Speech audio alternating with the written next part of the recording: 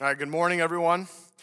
Thanks for joining us here in person. Thanks for joining us online. My name's Taylor, and today we're talking about marriage. I want to give you a little bit about why we're talking about marriage today, though. So we have what's called Grow Night coming up starting August 16th at 6 o'clock. There'll be 5 different topics. You can choose one of those and go through each week on Wednesday night, whatever topic you land on. And this week, we're promoting our marriage class where Lance and Mary Clark, if you don't know them, they're fantastic people. They're going to be leading this class with Francis and Lisa Chan on the book You and Me Forever. And so we do Grow Night for several reasons. It's very intentional why we do it. We feel that if we bring topics up, that people will naturally gravitate towards those things. Whether your marriage is perfect, whether your marriage is completely imperfect, we bring people together. Because one stigma is that we want the church to be out of rows into circles. We want you to find a community of people to do life with. And so gathering in a marriage class isn't to just say like, hey, everyone, look at me. My marriage sucks. That's why I'm here. Part of it's to say, hey, listen, like we're all trying to go through this together. Find a mentor. If you have a good marriage, go in there and help a young couple out. But the point is we want to be strategic about what Grow Night is, and we want to give you this opportunity. And uniquely with this class of all the Grow Night classes is there's actually a marriage workshop that's going to take place through it. So Steve and Twyla Lee, who used to be here with us at Life Church, they moved on to Colorado, and they're now doing ministry out there. They're coming back, and they're going to be hosting this marriage workshop that'll take place within the confines of Grow Night. So more on the workshop to come, but if you want to know more about how to explore or journey through your marriage together, and you want to get around other people who are trying to figure it out, Lance and Mary Clark will be in the cafe after service, and you can go ahead and sign up there. Don't worry if you're not tech savvy. I put a piece of paper out there for you. But there's also our website and our app. If you click Grow Night, you can get signed up that way as well. So, again, we're talking about marriage. And I'm going to have to breeze through a lot of this today because we could do 3 to 4 sermons just on this topic that we've kind of landed on and what we're talking about today. But I want to set us up with some of the major points of what we'll be talking through today. So first, in order to understand a marriage, we need to understand the marriage's design. We need to know what God's designed for man and woman becoming one in the flesh. And we need to understand what the origins of that were and how that affects us today. Then what we need to look at is, now once you've taken this step of marriage, or maybe you're looking to take this step of marriage, how do you put Jesus in the middle of it? How does Christ coming into the middle of our relationships change things? And then, let's be honest, just like the video you watched before, their garage was messy and they said, so is our marriage. They wrote a book about it. They wrote a study about it. Like if we're honest with ourselves, there is no perfect marriage. You might really love your spouse and you might really be working through things together. But at the same time, there's a lot of messiness that comes with a marriage. And so how do you get back on track to your first love in your marriage? And so we're going to kind of breeze through some topics and ideas here, so just bear with me, take notes, and we're going to open up right now, though, with Genesis chapter 2. So if you want to open your Bibles to Genesis chapter 2, we'll be in verses 20 through 24, and it'll also be on your screens, but I want to lay this out for you real quick as you see it. So God creates the heavens and the earth, right? We read in Scripture, in the beginning, God created the heavens and the earth. God made that out of nothing. No materials, no substance. He spoke things into existence, the creator of the universe. He creates the animals, he creates man, and he places man where? In the Garden of Eden. If you reflect back on our original design series, where we broke open this idea of what it's like to be on mission, we talked about there's 2 roles for a man in the garden when God created him and placed him there. It was to work it and to care for it. And so, ironically enough, what God's going to do is he's going to now create woman, and he's going to place her now in the garden. And now the man not only is working the garden, but God knew, number 1, he couldn't do that alone. He needed a helper. And number 2, a man now has to work with someone else and care for someone else. And so we're going to go in now, Genesis chapter 2, verses 20 through 24, and this is what it says. The man gave names to all livestock, and to the birds of the heavens, and to every beast of the field. But for Adam, there was not found a helper fit for him. So the Lord God caused a deep sleep to fall upon the man. And while he slept, took one of his ribs and closed up its place with flesh. And the rib that the Lord God had taken from the man, he made into a woman and brought her to the man. Then the man said, "This at last is bone of my bones and flesh of my flesh. She shall be called woman, because she was taken out of man. Therefore a man shall leave his father and his mother and hold fast to his wife, and they shall become one flesh." You see, right away, God knew that the loneliness of man, the aloneness of man was not good. And we've talked about this over and over, but isolation is a tool of the enemy. That if the man remained alone, he was not able to fulfill the mission. We've all been there in one way or another in our life, where when you're alone, you can't do things as well as you could with a good partner.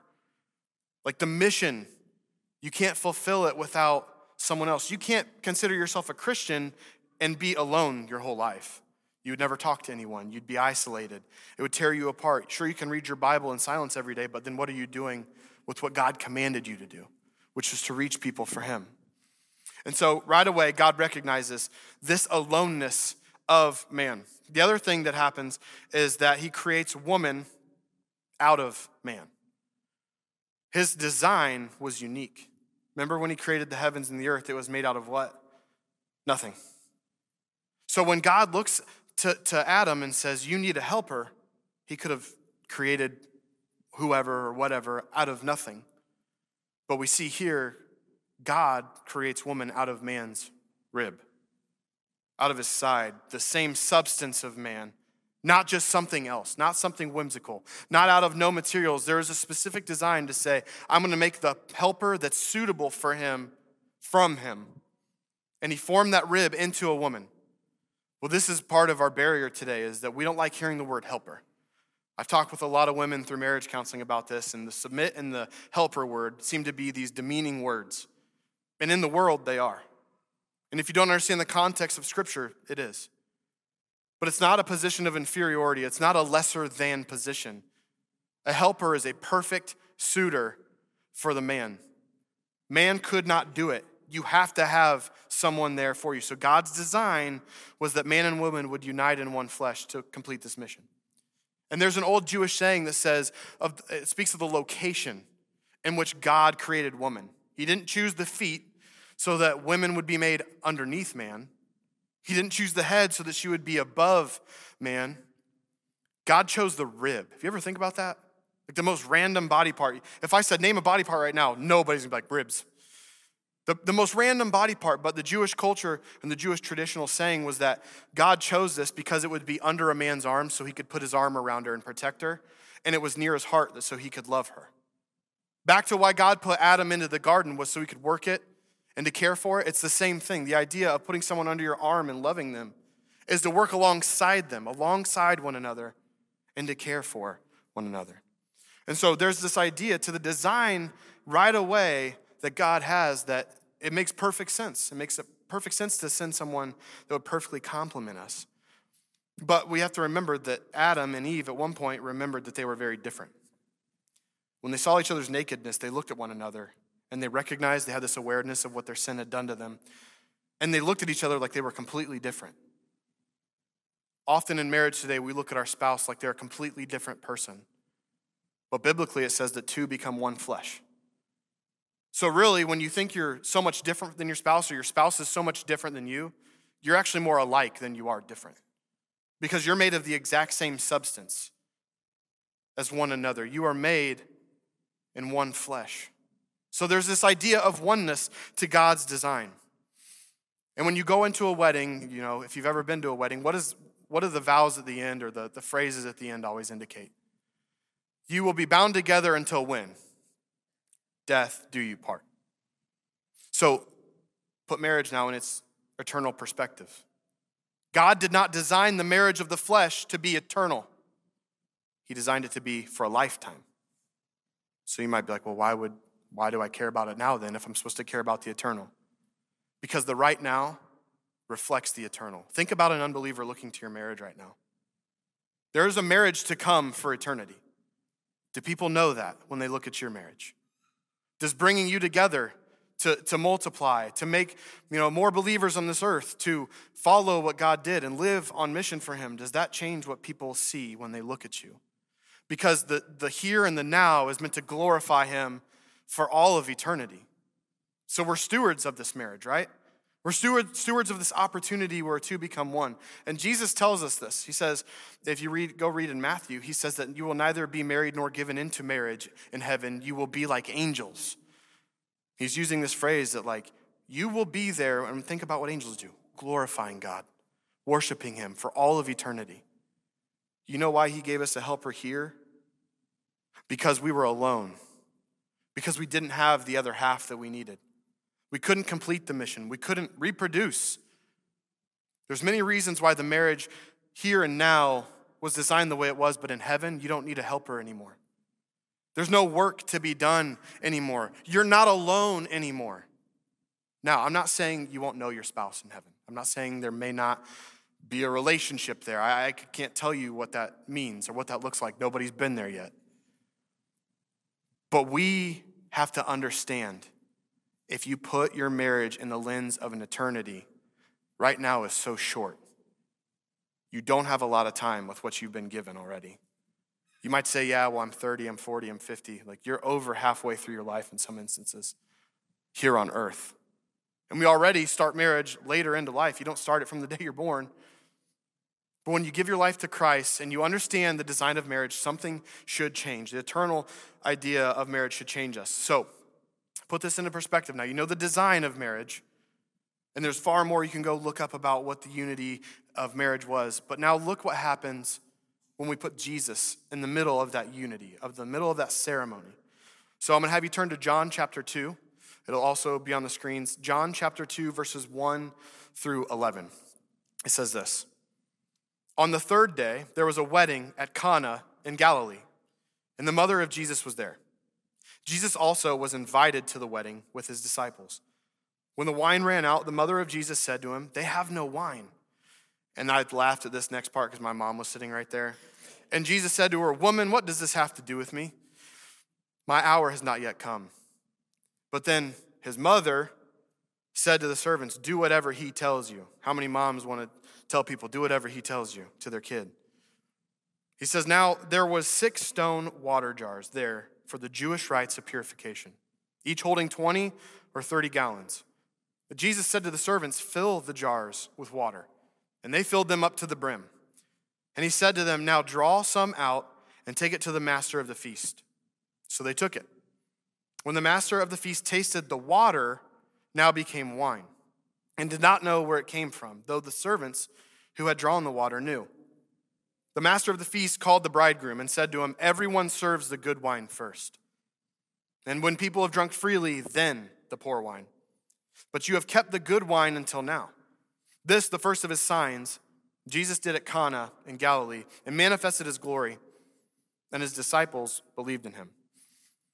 So the idea of what a Jewish marriage looks like, you put this into perspective, it makes me laugh. And not that this is wrong. They celebrated for 7 days. A wedding was a 7-day long ordeal. Big celebration, new marriage, unity, leaving your father and mother. I watch people fight and get more divided in their marriage just planning for a wedding that's going to last for 6 hours. People have to save up and take out personal loans to get a venue nowadays so they can have a 6-hour ceremony. Well, think about it. If you went to a wedding today and they didn't have any food, or if they had food but they ran out because they had so little, you'd be like, what the heck? Why didn't they think that through? Imagine running out of whatever it was they were hosting with right away. You're inviting 100 people, but you only have food for 30. That's kind of odd. Now, do it for 7 days. A lot more time, a lot more resources, a lot more things going into this. You feeding people for a wedding costs an arm and a leg. Imagine doing it for 7 whole days. So the hosts of these weddings, right? There was a lot on their shoulders because they're supposed to provide hospitality.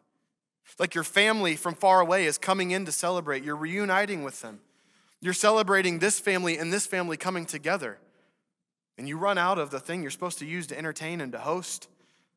That's actually in Jewish culture, it was humiliating if they were to run out of wine. It was shameful if they ran out of wine. But that's exactly what happened. They ran out of wine. And then not to mention in this passage that not only is Jesus going to do something here that they don't know of, but how odd for his first miracle to be turning water into wine. Like of all the things the Son of God could do, he just takes water and turns it into wine. It seems a little odd, but there's far more meaning to what he did.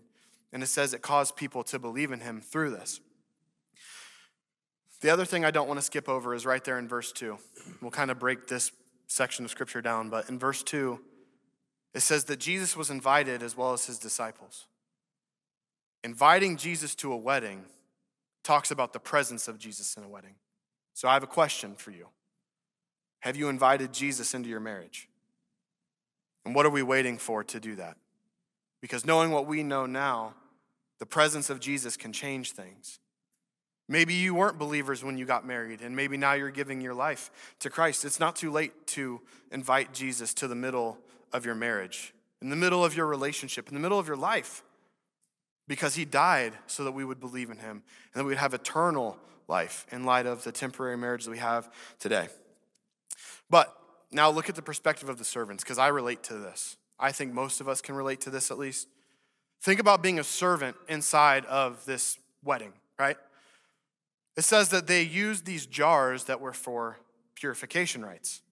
And if you know Jewish culture, they were really big about following rules and following the law, and the water was somewhat a symbol of the law. But in order to prevent themselves from being defiled, they would wash their hands with this water. They would clean these utensils as to not defile themselves for the ceremony and to be clean. But interestingly enough, Jesus is going to change that idea of what being pure means. You would no longer need this substance. You would need something else. You would need him, the new source of life, the new source of purification. And then, again, put yourself in the position. Imagine you're a servant, and Jesus says, fill these up with water. How many of you have ever gone to a restaurant and ordered a drink from the drive-thru, and they fill it up to the top, but that's just the bubbles, and you know it's got to go down, but they put the lid on it while the bubbles are still going, and then they hand it to you, and you look at it, and you're like, that's missing like 3 ounces of water or liquid or whatever it is. You just want to hand it back and be like, that's not really full. But like in the same thing, from one person's perspective, they filled it up and they gave it to you, but you're expecting something that's full. Jesus didn't tell the servants to fill it to the brim. He said, just fill it up. But look at their faith that they had. Not knowing what was going to happen, they filled those water jars up to the brim. It's like 120 gallons if you do the math, something around that. They filled it to the brim, not knowing what was going to happen. What if Jesus wanted to add something to it? There's no room. But Jesus was never going to add something to the water. He was going to transform it. Think about this in light of your marriage. Having Christ at the center of your marriage, he's not adding anything else to you. He's transforming it. He's making it something new. But I think naturally we just assume there's more things I have to do. That's because we've turned our love for one another and our love into Christ into a life of works. So it looks like I have a lot more to do, when really Jesus is saying, no, just give it to me and trust in me. Trust in him. Mary said, whatever he says, do it. How many of us like being told what to do? Raise your hands. Oh, you guys are not. You're not being truthful here. Todd, you like being told what to do? He's like halfway. Depends. But if Jesus says it, you'll do it, right? That's right. No one, if you're honest with yourself, wants to hear, you need to do this, or you have to do this thing. You want to walk into a relationship with someone. But when Jesus said do it, they said, hey, listen, we're just trusting in faith that because he said it, I'm going to believe in it, and he's going to do something. Again, they still don't know what's to come. They still don't know that he's about to make his first miracle and his glory, the will of the Father, known, but they're still being obedient. So they fill up those jars with wine. Guess what? That still doesn't fix the problem that we have, because wine is still missing. But because Jesus said it, let's go fill these up with water. He said, put water in them. I know the master's going to come complaining in a minute. We still need wine, but all right, we'll go and fill these up with water. And then Jesus says, take that and give it to the master. I don't know if you know this, Jesus, but they're wanting wine, not this. And then they serve it to the master. In faith, in obedience to what Christ had said, they hand the water to the master and he tastes it and a transformation takes place. Imagine you're sitting there, you're like, oh no, here's the water. And someone drinks it and goes, you saved the good wine until now. You'd be like, what? I didn't do anything. Understand this, your obedience means that you may be not in charge of the miracle because God is, but you can be a part of a miracle because God can work through you through your obedience. Sometimes we just have to do what he says and trust and have faith in him. But just like those servants who filled things up, you once had water and now you have wine. Imagine that miracle. Imagine seeing the face on people when they're like, yes, we have more. But you as servants who did not know initially what was going to happen are now the only ones who know what really just happened. Because any regular attender of the wedding was just like, sweet, they brought the good stuff out. Let's keep going.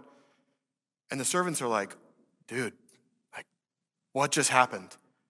And it's about making things new. If you look at your marriage in light of that, and you know that you had great wine, like follow this wedding. When you first met your spouse and you first got married, fireworks, sparks, love, fulfillment, joy, all of the emotions. And then reality hits and you get done with your honeymoon. You come back to life.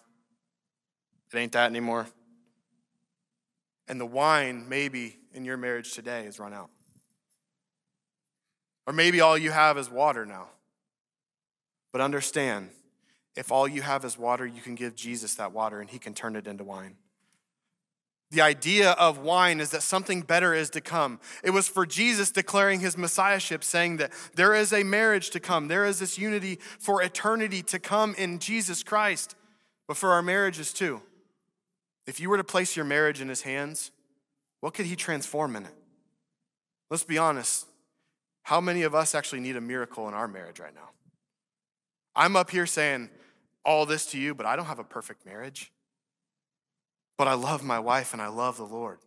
So whatever I've got to do to be obedient to him, to let him transform me, to transform my marriage, I'm all in. But I wish you guys could follow along. Actually, I don't know. I am not a good husband sometimes, but I have a perfect father that I can go to and a perfect savior in Jesus. And so when my marriage is failing, I don't just call it quits. I dive in deeper to my relationship with God. Because understand this, when Jesus left this earth, he left us with a commission. He said before he comes back, here's what we have to be doing as a believer in Christ. It's the Great Commission, Matthew 28, verses 18 through 20. You can go read this or write it down. He says that you're going to go into all nations and you're going to baptize people in the name of the Father and the Son and the Holy Spirit. And when you read on, Jesus says, if you're doing my mission, you're doing the will of the Father, surely I will be with you until the end of the age. You ever feel like you're alone, though, doing the work? I watch people get married all the time. They're on fire, they get married, they stop because life is busy. And we've got to work on us. All your time and energy gets focused on us and you forget about the mission. Your spouse is meant to help you fulfill the mission, to help you do the work. So how are we letting God be glorified through our marriage? How are we sharing the gospel in light of our marriage? How is the gospel changing what our marriage is and the work that we do and the people that we're reaching? But when it's hard, you don't just get to give up. Like how many of you have had a hard time reaching someone in your faith and you're like, you know what, all right, I'm just done, I'm out. You don't get that choice as a believer. There's work to be done. When your marriage gets hard, you don't just get to walk away from it either. But so many people assume that I'll live for Christ, but I'm not going to fight for this thing anymore. It's not worth it. Listen, reevaluate that. How are you glorifying God with what you have right now? It's the easiest decision to say, I don't want to deal with this adversity right now. I'm just going to give up. Whether that's in your faith or in your marriage, that's the easy way out. God said you're going to have to go through some sufferings as a believer. You're going to have to deny your flesh. You're going to have to deny some of those feelings. You're going to have to swallow your pride. So when it's not easy, how are you taking the not easy and glorifying him and working through that with someone rather than just walking away? So often in Christian marriages, people who are professing their faith in Christ are just like, yeah, it's too hard, I'm out. So then here, let me ask you this. What makes you different than the world then? How is that marriage any different than the world? They can just walk away too. An unbeliever has no obligation to remain married to anyone. So when they look at you, when people look at your marriage, because whether you want to believe it or not, people are looking at your marriage. And you profess your faith, are people seeing the gospel happening in your life? That Jesus Christ can change your life. That he can change your marriage. He can transform it. If not, what are you doing to show people that? And if you can't show people that, maybe where is my relationship with God in the first place? But there's a reality to our marriages that we also, I think, have to face. It's that love and action have to go hand in hand. I'm not convinced that we do a good job at this.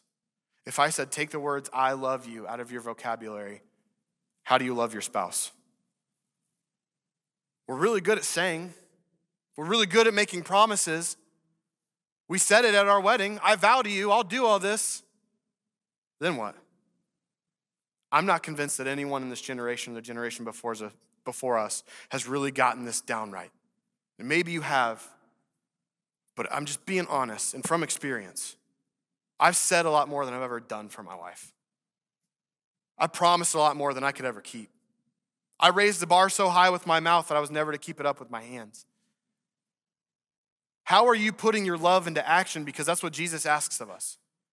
Through word and deed, how are we glorifying God? I did some research on this as well. There's a lot of metrics on Christian divorce rates, which is crazy that that's even a metric. But for people who profess their faith in Jesus, who attend church regularly, who are involved, who have a right-standing personal relationship with Jesus, versus a person who just is kind of half in, sporadically attends, half cheeks their faith, I call it. Just that metric there between someone who's kind of in and out versus the person who's all in. The person who's all in has a 35% greater chance of having a long-lasting and lifetime marriage. 35% just there. Like, there are people who come into these doors who aren't necessarily in their faith. So is the world looking to you, knowing that there's a difference right there with people who claim faith and people who have faith versus the people that don't know Christ? Are they looking to your marriage and saying, it's proven that Jesus changes things? It's proven that I can look at that marriage and say, I want the secret to that because what I have isn't working. We'll be real. A lot of our marriages are no different than the world. Why would someone from the world want a Christian marriage? Listen, I fight the same as you. I love my wife just like you love your wife. I have kids. We're living in the same world, the same economy. We fight all the time. Like, what's different between you and me? Because what you have as a Christian is just more rules. Why would they want to add anything to their plate? Well, it's because you're not adding anything to your plate. We just haven't let God transform it. There's not a whole lot that you can do to get things back on track other than surrender, repent, obedience. Actually give your heart to your spouse. But first and foremost, give your heart to God so he can transform you. Now we're going to transition to the end, Revelation chapter 2, verses 4 through 5. It'll be on your screen as well. If your marriage is not perfect, if you're trying to figure things out, if you can take anything away from this sermon today, single, dating, married, widowed, divorced, wherever you're at in life, marriage affects us all. If there's one piece of advice I can give you, it's this next part. It's get back to your first love. Get back to your first love. Revelation chapter 2, verses 4 through 5 says this. But I have this against you, that you have abandoned the love you had at first. Remember, therefore, from where you have fallen. Repent and do the works you did at first. If not, I will come to you and remove your lampstand from its place, unless you repent. This is Jesus talking to the church in Ephesus. If you read Revelation, this is one of the letters to the 7 churches. This church was doing good things. Actually, of all the churches, it looked like they were doing good things. It says good works, enduring perseverance, challenging false teachers, but God had something against them. Jesus said, you've abandoned your first love. And so how many people here have ever dreamt of what their ideal marriage would be before they got married? Raise your hands. A lot more. First service, there was like one person. So you've dreamt of like, this is what ideally would be like. My spouse would be like this. This is the attributes they would have. This is where we would live, and this is how successful we would be, and this is how our kids would react when we talk to them. Like there's this idea of perfection. And in marriage counseling, what I always have couples do is break it down. Say, what did you think was your perfect world, and what did you think your perfect world was? Because standing before you is this person, and standing before you is this person. As to not live in disappointment anymore, we just talk about the reality of it. But once I watch these couples settle through and talk through the differences of what their expectations were, they understand like this is the person. I didn't envision it the way I thought, but this is my ideal now. And so when you go to a wedding, the one thing I love to see is the first look. Whether that's before the ceremony or during the bride and groom seeing each other for the first time at the aisle, walking up to the altar, I always tell people, capture that moment. Because we all know the busyness of weddings, like the chaos that goes with a wedding, the planning it, the prepping for it, going through things to get ready for that 6-hour window. I have to tell people, just slow down and take it in. Be a part of it. So when I was getting married to Erica years ago, I wasn't in my faith yet. We had come back to Indiana to do our wedding, and Mike was marrying us. And I was just a wild, partying fiend. And Erica kind of was too. You know, you can talk to her about that. Let her explain her side. But we didn't really have a foundation. And so I didn't know what a rehearsal was. I'm just like, okay, we're supposed to walk through, I guess, so we don't look stupid the day of the wedding. And we had our family there and everybody involved in the wedding. And, you know, we get to walk through the venue. It's beautiful. And we're like, all right, cool. Well, I just lost my wallet right before the rehearsal. And I'm not in the faith, so I was not a happy guy. Didn't just lose my card, lost the whole wallet, my military ID, my credit cards. We're supposed to go on a honeymoon, like right after this. Thank you, Lord, I guess, because that changed because a hurricane destroyed our resort. But changed our plans, so I didn't really need the wallet for where we were going. I was good to go about the U.S. with what I had. But point is, I went in with a bad heart. I went into this rehearsal with a bad heart. And I'm just kind of going through the motions. I'm like, all right, let's get this done. I got to figure out, I got to call the banks. I got to do all this stuff. And Mike's standing behind me. And we're up to the point where Erica is about to walk down the aisle in our walkthrough with her dad. And I'm just like, kind of just sitting there like, all right, let's do this. And Mike whispers from behind me. And he goes, don't forget this moment.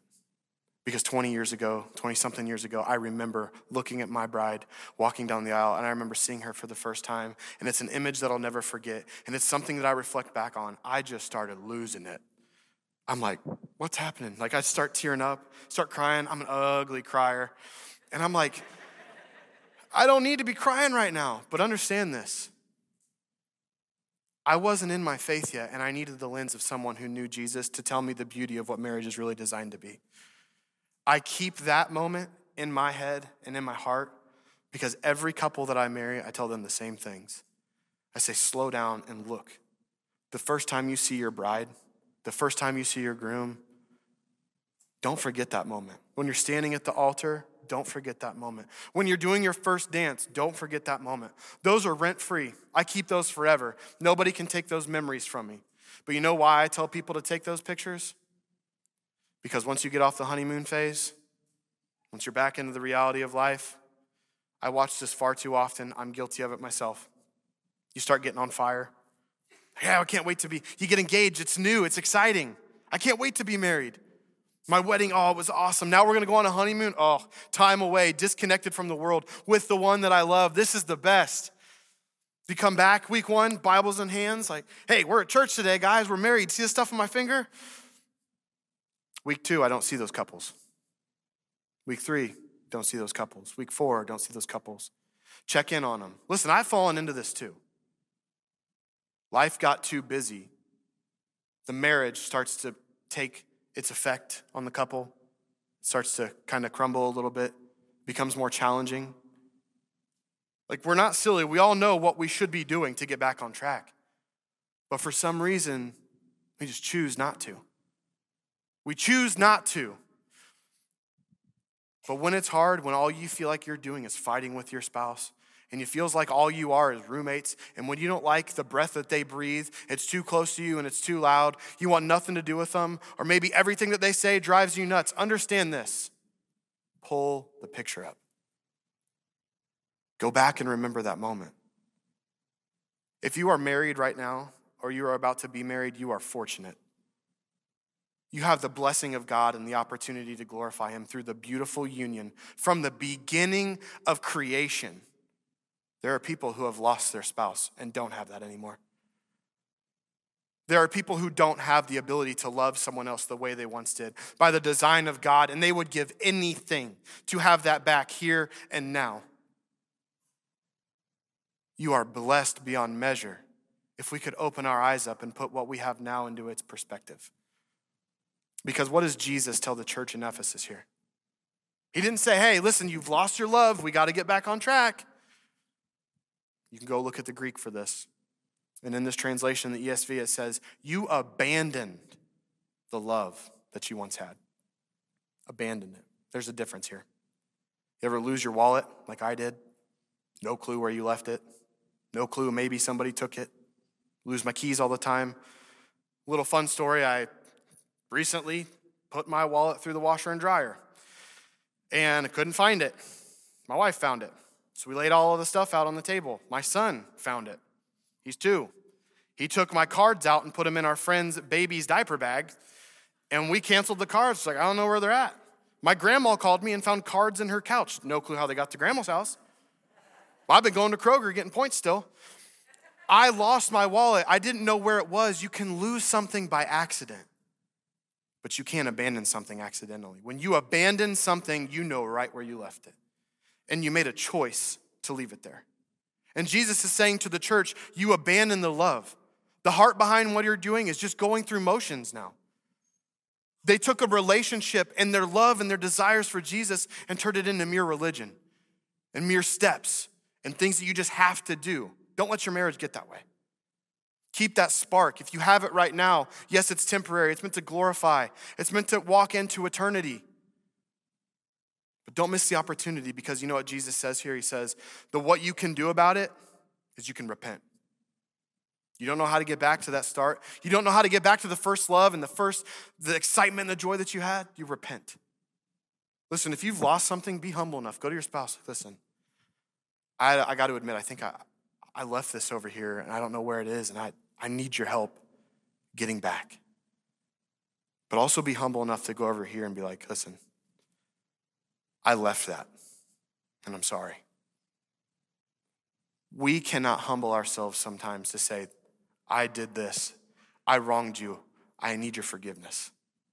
But what would you have to lose when you're glorifying God? Why do we have such a hard time humbling ourselves and saying, like, listen, I messed this up? Because repent is to turn away from completely. And Jesus in this letter to the 7 churches is saying, you need to do it now before it's too late. You don't know how long you have with your spouse. You're not promised another breath. Do you want to leave it as it is now? Are you comfortable with that? Are you good knowing, like, if I died today, my spouse is going to feel my love until we meet again? What are they going to feel? What are they going to miss? And how is it being contagious? How is it being salt and light to the world around us? Because there's a difference between abandoning and losing. And your job is to repent. So I'm going to ask 3 questions. One of them is like a 2-part question. I want you to write these down. Take notes. Email me if you don't write them down fast enough. Jennifer told me I sped read these questions. And so I want you to sit down with these questions I'm going to give you. Whether it's with yourself or probably better with your spouse, and be honest. Evaluate your marriage and say, answer the questions together. Where are we at here? Maybe it's broken and maybe you need to get back. Maybe you need to give Jesus all you have so he can transform your marriage. Or maybe it's good, but maybe you can still reflect back on where you came in that first moment and glorify God and just give him all the praise and say thank you, because we didn't deserve to be where we're at.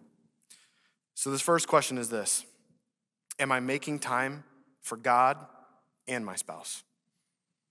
We forget that. The sub question of this is, am I making time in prayer with and for my spouse. I know couples that often have never prayed together, that don't pray for one another. Am I making time for God and my spouse, and am I making time in prayer with and for my spouse? Next question is this. Is my marriage in the shape that it is because I have compared it to something else? Have you been seeking what someone else has, and it doesn't look the way that is to you, so you've let it get to this point? Or have you been motivated by what someone else has, for good or for worse? Last question is this. Am I justifying my behaviors and my actions, but condemning my spouse's? Talk through that. Work through those things. Be honest with yourself. What do you have to lose? Hey, listen, I know I'm not perfect over here. I haven't given you a lot of time. I need to be giving you a lot more time. And honestly, the time that I've given you, wife, is because I haven't even given it to God.